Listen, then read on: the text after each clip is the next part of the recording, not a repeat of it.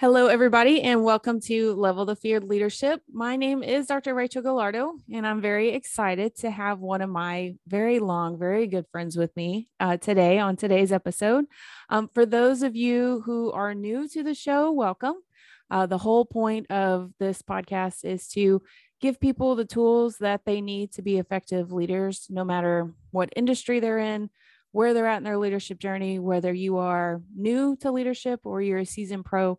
I do believe that there's always things that we can learn and grow from. If you're returning, well, welcome back. Be sure to comment and subscribe so you can be notified whenever new content is posted. And feel free to share this with anybody that you think might benefit. You know, we all have areas, I don't like to call them weaknesses, but I like to call them areas that we need a little more work on. So maybe you know somebody in this area that could use a little bit more work in this area, and hopefully this will help. I do believe that workplace burnout is very real. So anything we can do to reduce burnout and fatigue in our leadership, we really want to try to make sure we do that so we can continue to have a positive impact on our teams. So without further ado, let me introduce our guest today. So her name is Ryan Riddle, and she works for Christus Health as the Vice President of Patient Access NETEX in Tyler, Texas. She is an effective leader, super skilled in enlisting the support of all of her team members and aligning with project and organizational goals. She has the ability to manage multiple processes to drive high-level objectives to completion. And as a leader, she's able to promote communication to all organizational levels, building relationships, and enlist the participation of team members. Now, Ryan is responsible for overseeing 450 FTEs, which is fancy language for employees, in patient access across multiple facilities in Northeast Texas and the San Antonio area. She redesigns and establishes pre-access departments to include insurance verification, authorization, and scheduling for provider and hospital-based services. All in all, her team brings over $22 million per year in upfront POS collections. And the implementation of the EHR conversion for the system across multiple states. She's completed a master's degree in healthcare administration from Trinity University, and she's a proud Spring High School graduate along with myself. Go Lions. So Ryan, happy for you and welcome. I'm just so thankful that you're here with me today. Hello. I mean, you're kind of busy, huh? You know, multiple states, 450 people. Yeah, it's a busy job. But honestly, I love what I do. I found the right company, and it's hectic, but I wouldn't do it any other way. Yeah. Well, as a lot of our listeners know, I do like to base our topic around scripture and just kind of what's been speaking to me personally and hopefully to others as well. And in knowing everything that Ryan does and having to manage virtual teams and people across multiple situations, Galatians 6:9 really kind of resonated. And let us not grow weary of doing good, for in due season we will reap if we do not give up.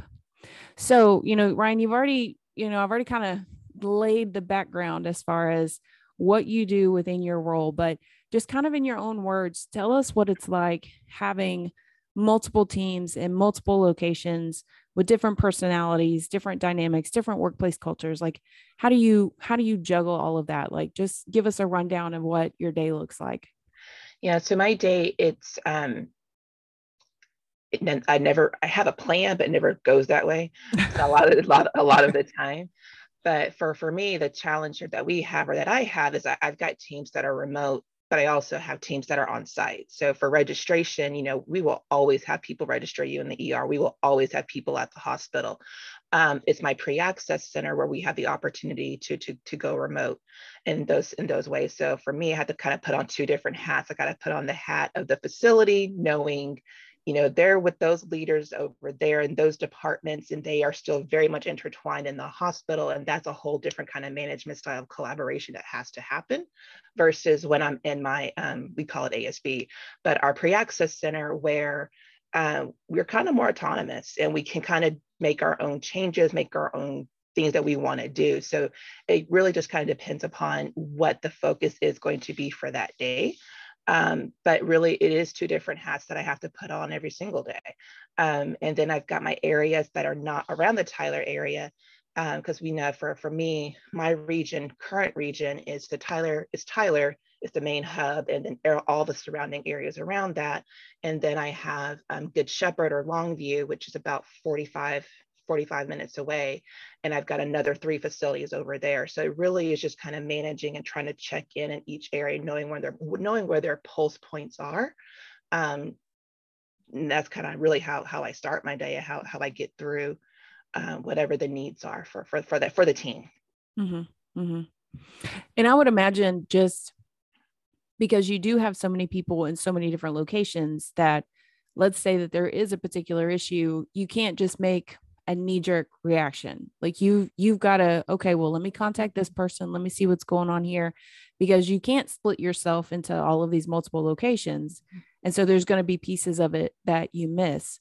So how do you go about, whenever somebody calls and says, okay, I've got this problem, how do you go about getting an accurate picture of what's really going on and not just taking this person's information at face value? Yeah. So particularly for the role that I'm in now and the role I've been in for the past 7-ish years, I've got my teams, I've got my leadership team who's out in the space. So you're perfectly correct, Rachel, I usually get the part of the story. I don't get the whole thing. I've got to figure out, okay, what really happened. Right. And part of that is just kind of having that good connection, that good communication with my leaders at each of those facilities. My big thing for them, because they are so spread out, they kind of call me a mama hen about it, but I've got to know where you're at. I don't care if you're going to Dairy Queen, but I've got to know where you're at. Because something happens, I need to be able to find you. I need to be able to say, okay, now really what happened? Got this complaint from this VP. Did that really happen? Or I need you to go investigate further. I need you to go find your team to see what that is. So it's really having that good communication for me, and that good touch points, regular touch points with my key leadership. So for me, I've got 6 direct, no, yes, and now I have six direct reports, and we touch base, some more than often, but at least weekly. I at least weekly have to know what's going on. My intention with them, or my expectation is, I think you're at your facility. If you're not, you just got to tell me. And again, don't mind if you need to go round at another facility. I just need to know where you're at, because things like that are going to pop up. And I need to be able to find you to go, okay, what happens? I got to get this feedback back to this VP. I got to get this feedback back to this CEO. And then they kind of go do the work to kind of investigate what happened. There's a lot of trust with that, honestly, because I have to trust them that they're going to get the right information and be able to and relay it back to me. I like to ask a lot of questions, and they're very much familiar with that. So, because I need to be able to tell our story. That's always a key thing for me. I want to tell our story, our side of it. And that way the senior leadership can know what really happened. And a lot of it's just managing the perception, or managing the perception or of what the complaint may be, let it be from the patient or let it be from the provider. Mm-hmm. Mm-hmm. Because like so many things, there are 3 sides to every story: yours, mine, and the truth. Yeah. And so usually if you can get it from multiple angles, then it's usually that information right there in the middle is what really and truly occurred. Yeah, I always say there's something that this happened, that happened, and somewhere this is actually what really happened. So, right. And we may not necessarily know. It's always sometimes a big phrase of mine of, she said this, he said that. We're never going to really know, because none of us were there, what really happened. My job is to, or my goal is to hear both sides. And at the end of the day, what's the fix we're trying to accomplish? Knowing what are we really trying to get through? Are we just what are we trying to solve? And then from a senior leadership, people who I report to, they're going to want to know, how do you prevent it from happening again? And how did you do your service recovery? Like, that's basically what they're going to want to know. Some of those other details, if they don't, those other details are just details I need to know, so I can make sure I can, direct my folks the right way. Because in your industry, they're referred to as patients, but really that's another word for customer. Yeah. Patients are my customers to me are going to be my patients for sure, my providers for sure, my senior leadership, my department has the people that we have to collaborate with or work with on a regular basis. So I like to, for at least for my folks, for sure, they're naturally going to think the patient is just our only customer, and that's not true. We've got to serve a whole bunch of folks, a whole bunch of people. And again, what's the right way? What's the best way to do it? Again, kind of treat them how you want to be communicated with, and that's how we serve our folks, our teams. Mm-hmm. Mm-hmm. So shifting just a little bit, kind of the elephant that's been lingering in your industry for a very long time is COVID. Yeah. And I'm sure that you were going along, you were doing what you needed to do, and everything was going just fine. And then COVID hit. And Surprise. so you had to adjust and adapt. So, how would you describe your leadership style before COVID? And what are some changes that you learned about yourself that you had to make during COVID? And that's kind of carried over now that we're hopefully on the downward side of this pandemic. Yeah. For me, because of what I did before I came to Christus, and even the role I had before I came to Christus, I had a benefit because who I usually report to is not on site. So I kind of have a more familiarity of managing, their expectations and knowing that they're not here with me. When COVID happened for patient access in particular, because you're like, patient access has to be on site. We're always in front of the patient, we're always with the doctor. And then COVID happened and we're like, nope, you've got to go home, or nope, you got to put people in a Right. small little pod. So for me, I think because I had that previous experience, or the experience of knowing that you have to over communicate, you have to have a plan and kind of be more intentional about putting yourself out there. For me, I think I was a little better equipped of knowing how to manage my team, to make those changes. Now, my team was a little different because again, they're managers, directors who've always been on site. What do you mean we get to go home? Like, how do we?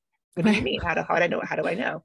Right. Um, so that was different. And that still is a little bit of a challenge, particularly for the role that we're in. The billing office, back end offices, they're used to being remote. They're used to kind of being siloed. But patient access, we're the first person you see when you walk in the door. We're the people getting you registered. So it's definitely a shift. It's definitely been a culture shift and a change I just say for my industry, for what we do. But I do think it's manageable. I do think it's possible. The big thing that we have to do, and I'm looking for leaders, is it's really about being intentional. How are you with your rounding? Because you can't just go tap a person on the shoulder. What are you going to do to be more effective? What are you going to do to reach out to that person? Because it's very easy to be at your desk as a leader and you forget you've got so and so, at home, and you just forget about them because you visually don't see them. So you Mm-hmm. really have to have leaders who lead with intention, knowing that you're going to reach out to them. I have a really great leader in my San Antonio offices, space, because they are 100% remote, even the leadership. But she has a schedule where she reaches out to them. They have an 8:30 huddle. Everybody has their cameras on and they do kind of their what's going on for the day. And then throughout the week, they have scheduled, her supervisors have scheduled a 15-minute touch base with them. So they know they're going to get talked to, have that face-to-face time with their leader. One is for my own sanity, I think that's good, but also for the folks at home, you're not left behind. And I think that's my current space that I have in Tyler. We're moving more people remote. We're about 35% now remote now. And I think that's some of the biggest worry and the challenges that the associates bring back is, well, you forgot about me. You Mm-hmm. forgot about, with that I'm doing this or whatnot. And we had a couple of weeks ago, we had a really great phone day, low abandonment rate. We were under our 5% threshold, which is really great. And we managed that for 3 straight days. And so the leader, a great leader in that space as well, she was like, okay, lunch is on me, um, which is great. I get a feedback from one of the remote folks, well, how are we going to get lunch? We're at home, Mm-hmm. Mm-hmm. but she already thought about it. She sent them all gift cards to Chick-fil-A and McDonald's, whatever. So Nice. it's not the same as the group on site got pizza, but you're going to get a gift card and you can do whatever you want to do with it. So it's those kinds of things that you kind of have to think about how to keep them engaged so they don't get lost in the shuffle and they don't feel lost as well. Yeah. Yeah. Cause in our own roles, and I know that I'm guilty of this, I can be so focused on my to-do list that I forget that I need to pause just a minute and go, because I similar to you, I have people that are on site and I also have people that only work remote. But having those like blocks in my Outlook where it physically says I'm busy. And for me, that busy is, Rachel, get up from your desk and go walk around. Mm-hmm. Or, I have certain like an hour, on certain Fridays that are blocked out specifically to write thank you notes. Like you are going to stop, and no matter what else is going on, you're going to pick 3 people and write them a thank you note and give it to them. And it does require some planning, but if you plan those things out, man, the feedback that you get from the employees and how they stay engaged just because you're doing those small things are really and truly valuable. No, absolutely, for sure. And, it's like I said, for us, it's from a patient access industry, it's been a challenge. There's still some things we can do, even from a facility standpoint. And it's about really, really being more efficient. Um, but I think it's possible to get more folks remote. And I think from us, we can actually be a lot more efficient. It's actually more patient friendly a little bit. So we're not the ones having to ask you 1,000 questions. You can do it on your own time, so Right. things like that. So I'm really trying to shift folks from doing that. And that's also not just for me and my team, but that's also for the leadership who I report to. Mm-hmm. They are like, well, what do you mean? What do you mean you're going to go home? What do you mean you're going to, well, how do you know what they're doing? So that's been kind of my part of my role here, is kind of getting these folks, the senior leadership, on board of, it's okay. Mm-hmm. We can do this. I've got good metrics. We've got, I know what to look for. They have a production they have to meet. Mm-hmm. There's things I'm looking for, if something isn't going well. But that's also been part of a challenge, is kind of getting the other people on board of that. It's okay. It's a good thing, because that's something they're not used to. They're used to patient access. They're used to us being in the office, being right where they are. And I'm a proponent of, it doesn't have to be that way. Mm-hmm. Mm-hmm. So it sounds like you're having to do a lot of coaching and reassuring to help them overcome fears. Because Yeah. I hear a lot of fear in how you're saying that some might be responding, and quite frankly, there are a lot of people that are having a really hard time shifting from this. Okay, I've always done it this way, but I know that there's this other way that I can do it, but I'm terrified to do it. So how do you like coach those leaders that you're referring to, but also those people that are now having to do things differently, even though they've done it this other way for so long? Like, what advice do you give to them? How do you coach them through this? First would be, let me start. Folks who are kind of not, who are new, senior leadership, who are like, no, you have to be in the provider office to do your job. It's just really showing the facts. It's really, okay, maybe we meet halfway. Maybe we do this, 2 days out of the week, and let them kind of touch and feel and see it's okay. The other thing for us, for sure, because I serve ministries all over Texas, from a scheduling standpoint, um, over communicating. These are our metrics. This is where we are. We had 100 referrals come in today. We got 100 of them out. And being very transparent about what we are doing. Having those I have regular check-ins with those leaders so that they know where we stand all the time. Mm-hmm. The good news for my department is that we are very metrics driven. So it's a lot, I don't say easy, but it's a good story to tell, and they could touch and feel that that's something tangible they can hold on to. And it, hopefully with our conversations, and they see how our metrics are going, they see that we're doing well.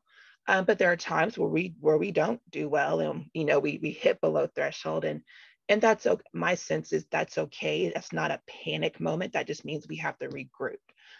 So those are the conversations. And as long as we regroup quickly, we should be okay. And so for Mm-hmm. them, that's really what I try to do, is to be over communicate with them, be very transparent about what my team is doing, letting them know. Had a leader yesterday, she asked about, or Friday asked about, well, how do you know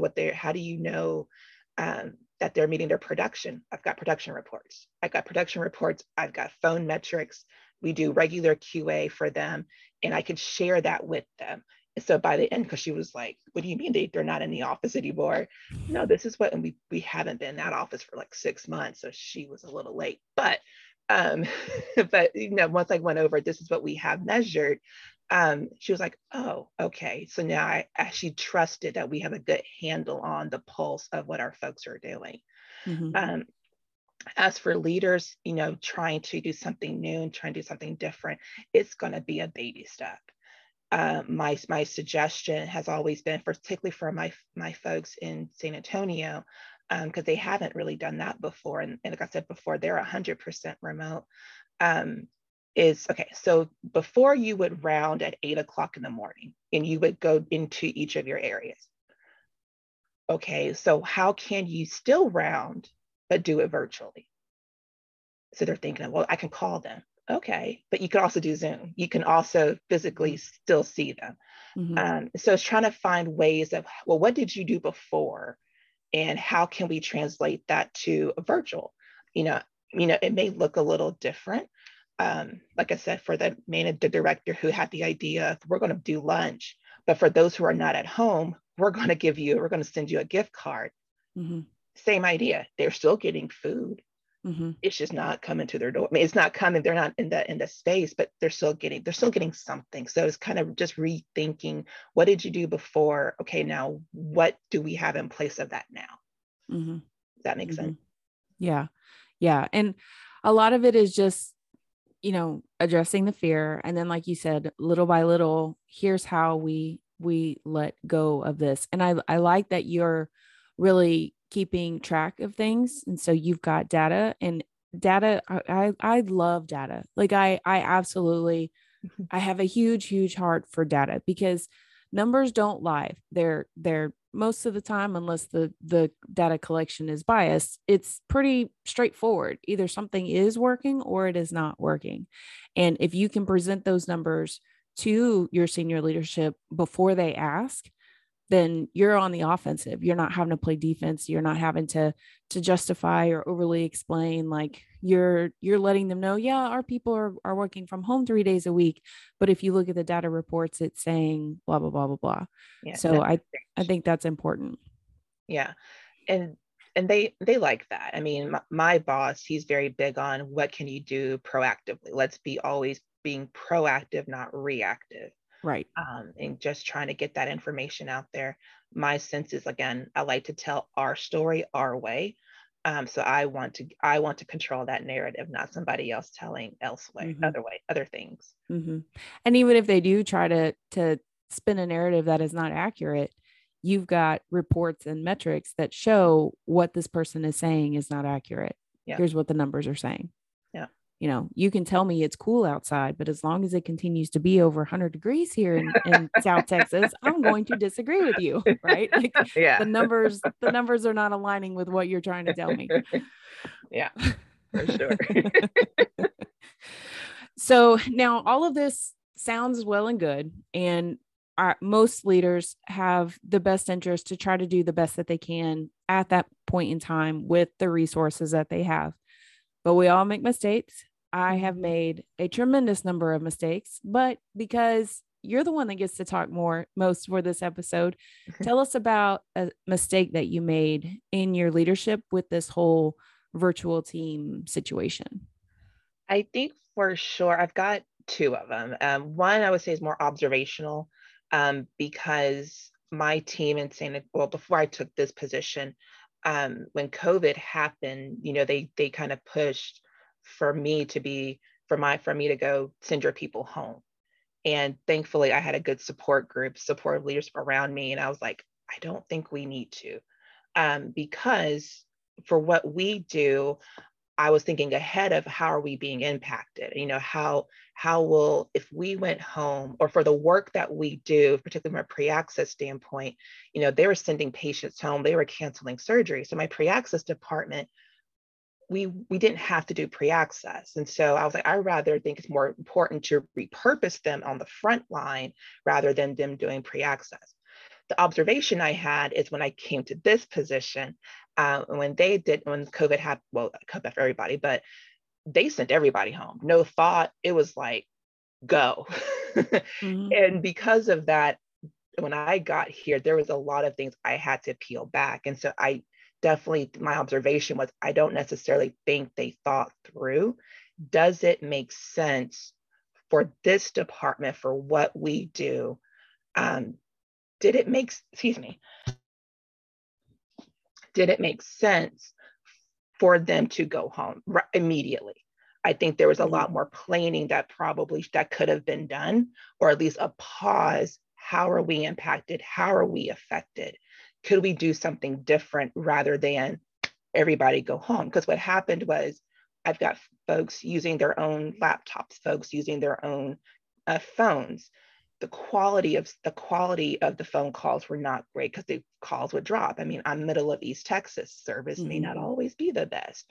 Right. So it was a quality issue, and do we have the right technology? And so when I got here, I had to kind of peel back a little bit and kind of take a step back and okay, let's pretend we're doing this again and let's move forward. The other mistake, for sure, kind of, you talked about the metrics of, knowing where they are. It took a while for us to get these metrics. That wasn't something that we just had. It's something we had to build and develop. And the mistake was, we really didn't have them. We really didn't have, we knew what their production number was, but how do we really see that? How do we really track that? Do we have an accurate reporting to give that? Because the issue we had was, we have folks who were, doing what they wanted to do. They were supposed to be taking phone calls, and they were. I got a patient complaint where, so sad. I got a patient complaint where she was like, I think your person was ordering food. And I was like, well, what are you Oh talking no. about? So, which is a whole HIPAA thing. I mean, it's a Oh thing. yeah. And, All bad. All bad. and so I pulled the call, and sure enough, our person was at a drive-through somewhere, but taking a call. It was a mess. So, Yeah. So again, that's when, okay, we've got to have those touch points. We've got to, measure, particularly QA at that point. Like, okay, we got to check on these folks, and having more eyes to do that. So that's definitely something, I kind of took for granted, because they were already at home by the time I got here, that they knew what they were doing. They're pros at this. There needed to be a lot more standardization. There needed to be a lot more emphasis on how we're going to track and how we're going to measure their production, how we're going to do their QA. So Right. definitely, kind of, if you're coming into a role that people are already remote, make sure that you see for yourself what they already have in place, because it is a new thought. So maybe some things haven't been thought of yet. And I for sure took for granted that they've been doing this for 6 months before I got here. They know what they're doing. Yeah, no. Right. Right. Well, and also given the situation too, not only is it them having to learn you as a leader, but particularly during COVID, they've got their own fears about things that are happening just from a societal standpoint. And then they don't know about their job. So that's another element of insecurity. Plus, they have family dynamics that are going on, which is another element of insecurity. And then here comes this new person that's now going to change more things on me. I mean, it's important to recognize, too, from a leadership standpoint, to try to see it from the perspective of your employee, because if you can somewhat understand where their hesitancy is, maybe where they're at, just mentally, emotionally, physically, overall, then that can make you a better leader too, because you know how to better approach the person. Yeah. You don't want to go in there guns blazing and change everything, especially in your first week. You want to make sure that you have all that information there, but you also can't assume. So yes, there have to be changes, but they've got to be appropriate changes and communicated in the most effective way. Yeah, for me, for my folks, it's about that communication. And I'm a big proponent of, again, y'all have been doing this work. You just got to, from a leader, from like my directors, tell me what it is. You Mm-hmm. keep doing what you're doing, but you need to be able to relay it to me. And if you Right. aren't able to relay it to me, then that's where we have to dig a little deeper to see, okay, what do we need to potentially change, or is it really working?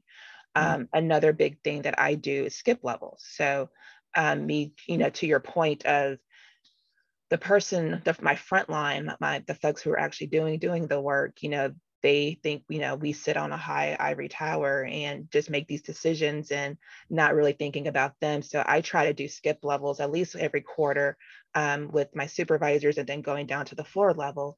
Not everybody, but, picking a few, just to have those kind of conversations of, what are you thinking? What's out there? You tell me, how are you feeling about this change? I think that's very important, that, I'm try to be as intentional to hear their side of it. Sometimes it works and I truly, oh, wow, I didn't think about that. But Mm-hmm. then sometimes it's about, um, we're having a change right now in one of my areas of, I need y'all to believe in me. I need y'all just to hold on.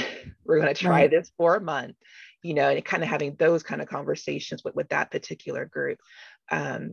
This will be better. It's hard right now, but I promise you this is going to work out for us in the end. If it doesn't, no harm, no foul. We will regroup and we'll do something different. So keeping Mm-hmm. them engaged with those changes and giving them the opportunity to tell me, yep, this is working well, or no, this is not working well, or can we try this instead? I'm really open to that. And I think that gives them some buy-in to what we're trying to do.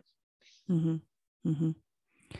Well, you've already give a lot of really great advice for new leaders that are going into this role. Is there maybe something else that you've left out? One more tidbit, or just maybe a process that you use, or something you do in Outlook, or I mean, just anything? Um, I would, I kind of already said it, but I can't take away from of trying to truly planning it out. Like, I think we were in such a rush of, we have to get this done, we have to do it this way, and really take the time to plan it out, because you don't want to go backwards. You don't want to put people out remote, and then you got to pull them back, and then you got to take them back out again. Like, that's just too much back and forth. So really taking the time to plan out of what your workflows need to be, really taking the time out to say, okay, you did this before, how can you do it this other way? I definitely think that helped me for sure, of knowing what's the best way to do it. And because folks, particularly senior leadership, they don't have an idea, they may not have an idea of what this may look like. And so if you're able to plan out and give them, these are the steps, then they feel more comfortable. Mm-hmm. And then you feel more comfortable because you got a plan in place, that you can Right. try to execute. So um, Right. that's probably Right. the biggest thing to do. And then, of course, rounding with your folks, it may look a little different. You may have to do 15-minute huddles. You may have to do, something, but you have to be able to meet with your folks in a different way. But you have to be able to do that. Don't have them being left out. Mm-hmm. Um, being Mm-hmm. left out of things that are happening on site. Oh, I forgot one more thing. Sorry. Um, so even though my folks are remote, and like my San Antonio team, 100% remote, they still have a place to come back to. So that was also very important to me. Of, yes, you're remote, but we will still have an office. We will still have a break room. We will still have place where we can gather. We can, you can still have a community of your peers with you. So that was very important to me, because some folks were like, oh, they're remote, you'll never see them again. For me, no, I want them to have a place where they can still come back to, once a month, once a quarter. Mm-hmm. I've got one of my areas, they do a class every Saturday, once a quarter. But that's their opportunity to see everybody face to face, to say, hey, how your kids are doing, things like Mm-hmm. that. And that's very important to me, is to make sure that, yes, they're remote, but they have to have a place to come back to, Mm-hmm. if they when they need it, or if they need it. Mm-hmm. Mm-hmm. And that's such great advice, because there has been research that's come out that says if people feel connected with their coworkers, with the people that they work with the people that they report to, they're more likely to be more productive. And because it's all about, I can't let so and so down, so I have to make sure that I do my part. But then also too, they they feel more positive about the organization as a whole. It keeps them tied in with a mission statement. It still gives them purpose and value. And that's great that y'all still have a space where people can come together if they decide to do that. Sometimes you just need to change the scenery, you Yeah. know. I love my home office, but I also like, for me, I working at a college, I like to be on campus and to Yeah. walk around and, have that college experience. Um, and with that, so you talked a lot about planning and, meeting with people and things of that nature. And you're saying all of that. And my introverted brain is just like, oh my gosh, all those people all the time. So, in just the few minutes that we have left, what do you do to relax? How do you clear your head? Because if you take a break from something and then you come back to it like a day or two later, i.e. the weekend, you see things in a more fresh perspective. So what do you do to keep all of that work stuff away, for even if it's just for a little bit, so that way you can decompress and then see your situation with fresh eyes on Monday? Yeah, for me, and it took me a long time to get there. I think I'm finally now in a good place of having that work-life balance. And first thing is, if I'm at work, I'm at work. But once I go home, I don't take it home. I don't. I turn off my notifications off my phone. I take off my computer so I don't get distracted. I don't, because I'll have a idea and I have to go want to go Right. write that email. No, it will be there tomorrow. Like, it will be there tomorrow. It will be there on Tuesday. It'll be there, whatever. So that's probably the big thing for me is I do work at work, and once I'm home, I am home, and I enjoy my home. Mm-hmm. But what I do to relax is nothing too crazy, because I am tired by the end of the day. I sit around, I watch a lot of Netflix, I watch a lot of football. But I really do try to do things that are not, that don't make me think about work, that are Mm-hmm. not even close to that. And, I still call my mom on the way from work to home, to kind of get whatever frustration I have out. But after that, I hit this garage. It's like a switch almost flips off, and I relax. I cook dinner. I work out. Again, I was telling you about, I was watching a whole lot of Netflix the last few days. That's just something mindless, to do, to take my mind away from all of the things that I have to get done, or I try to get done during the day. But the Mm-hmm. big thing, the big challenge for me is has been to just take a breath and turn it off, and really believing it will be there tomorrow. It Mm-hmm. will be there tomorrow. Mm-hmm. Yeah. And you can't pour from an empty cup. Yeah. So if No. you're running on fumes, it's not going to work. Yeah. It's just not. I've got leaders, and I try to, I'm like, unless you just have to, you don't be sending emails at 10 o'clock at night. Like, what are we doing? Like, don't, one, from a perception standpoint, that bothers me, but two, I know you worked all day. Why are you sending an email at 10 Right. o'clock at night? Right. Don't. So I try to practice what I preach, so that they try to lead by example for them. If I'm leaving, you're leaving. Like, Right. let's go. And Right. I definitely feel like for the place that I'm working for, we definitely try to emphasize that. Or I mean, at a minimum, do the like delayed email, that Outlook feature. If you're Yeah, working at 10 o'clock at night, just tell Outlook, hey, don't send this until 8:30 tomorrow morning. right. That way, if you absolutely have to work and you're Yeah, not taking care of yourself, at least your pretend. employees are not going to feel obligated when they see an email come across at 10:30 at night. They're not going to feel like they have to respond right then and there. Yeah, because I'm not responding. Let me help you. No, no. And even in my teaching, I have students that will send me an email at 12:30, 2 o'clock in the morning. And the email will start off, I'm sorry I woke you. And I get it the next morning. I'm like, no, No, no, I was asleep. All yeah, good. All I'm good. awake now at 8 Well, and o'clock I, when I'm I reading. do respond at, because I'm an early riser. So I'll send a response at 5:30 a.m. You didn't wake me, but now I'm awake. And of course, I don't hear from them until like 11. But Right. I remember what it was like to be 19 and 20. It happens. It's fine. It's fine.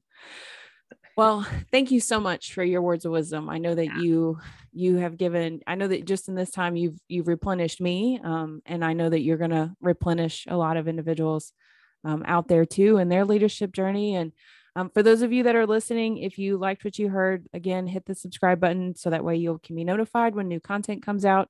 Also, feel free to follow me on Instagram. You can find it at Level the Field Leadership. I try to post positive and consistent content out there because I know that there's a lot of, well, not positive and not consistent content out there. So if you need a break, hopefully that'll pop up while you're scrolling, and it can just kind of rejuvenate you in the moment for leadership purposes. And remember, you are made to be a leader right where you are, wherever you're leading, whatever your title is, whatever industry, no matter where you're at in the world. And the things we talked about today can help you develop the roots of your leadership so you can weather any storm. Take care of yourself, take care of your team. You can 100% do this. And until next time.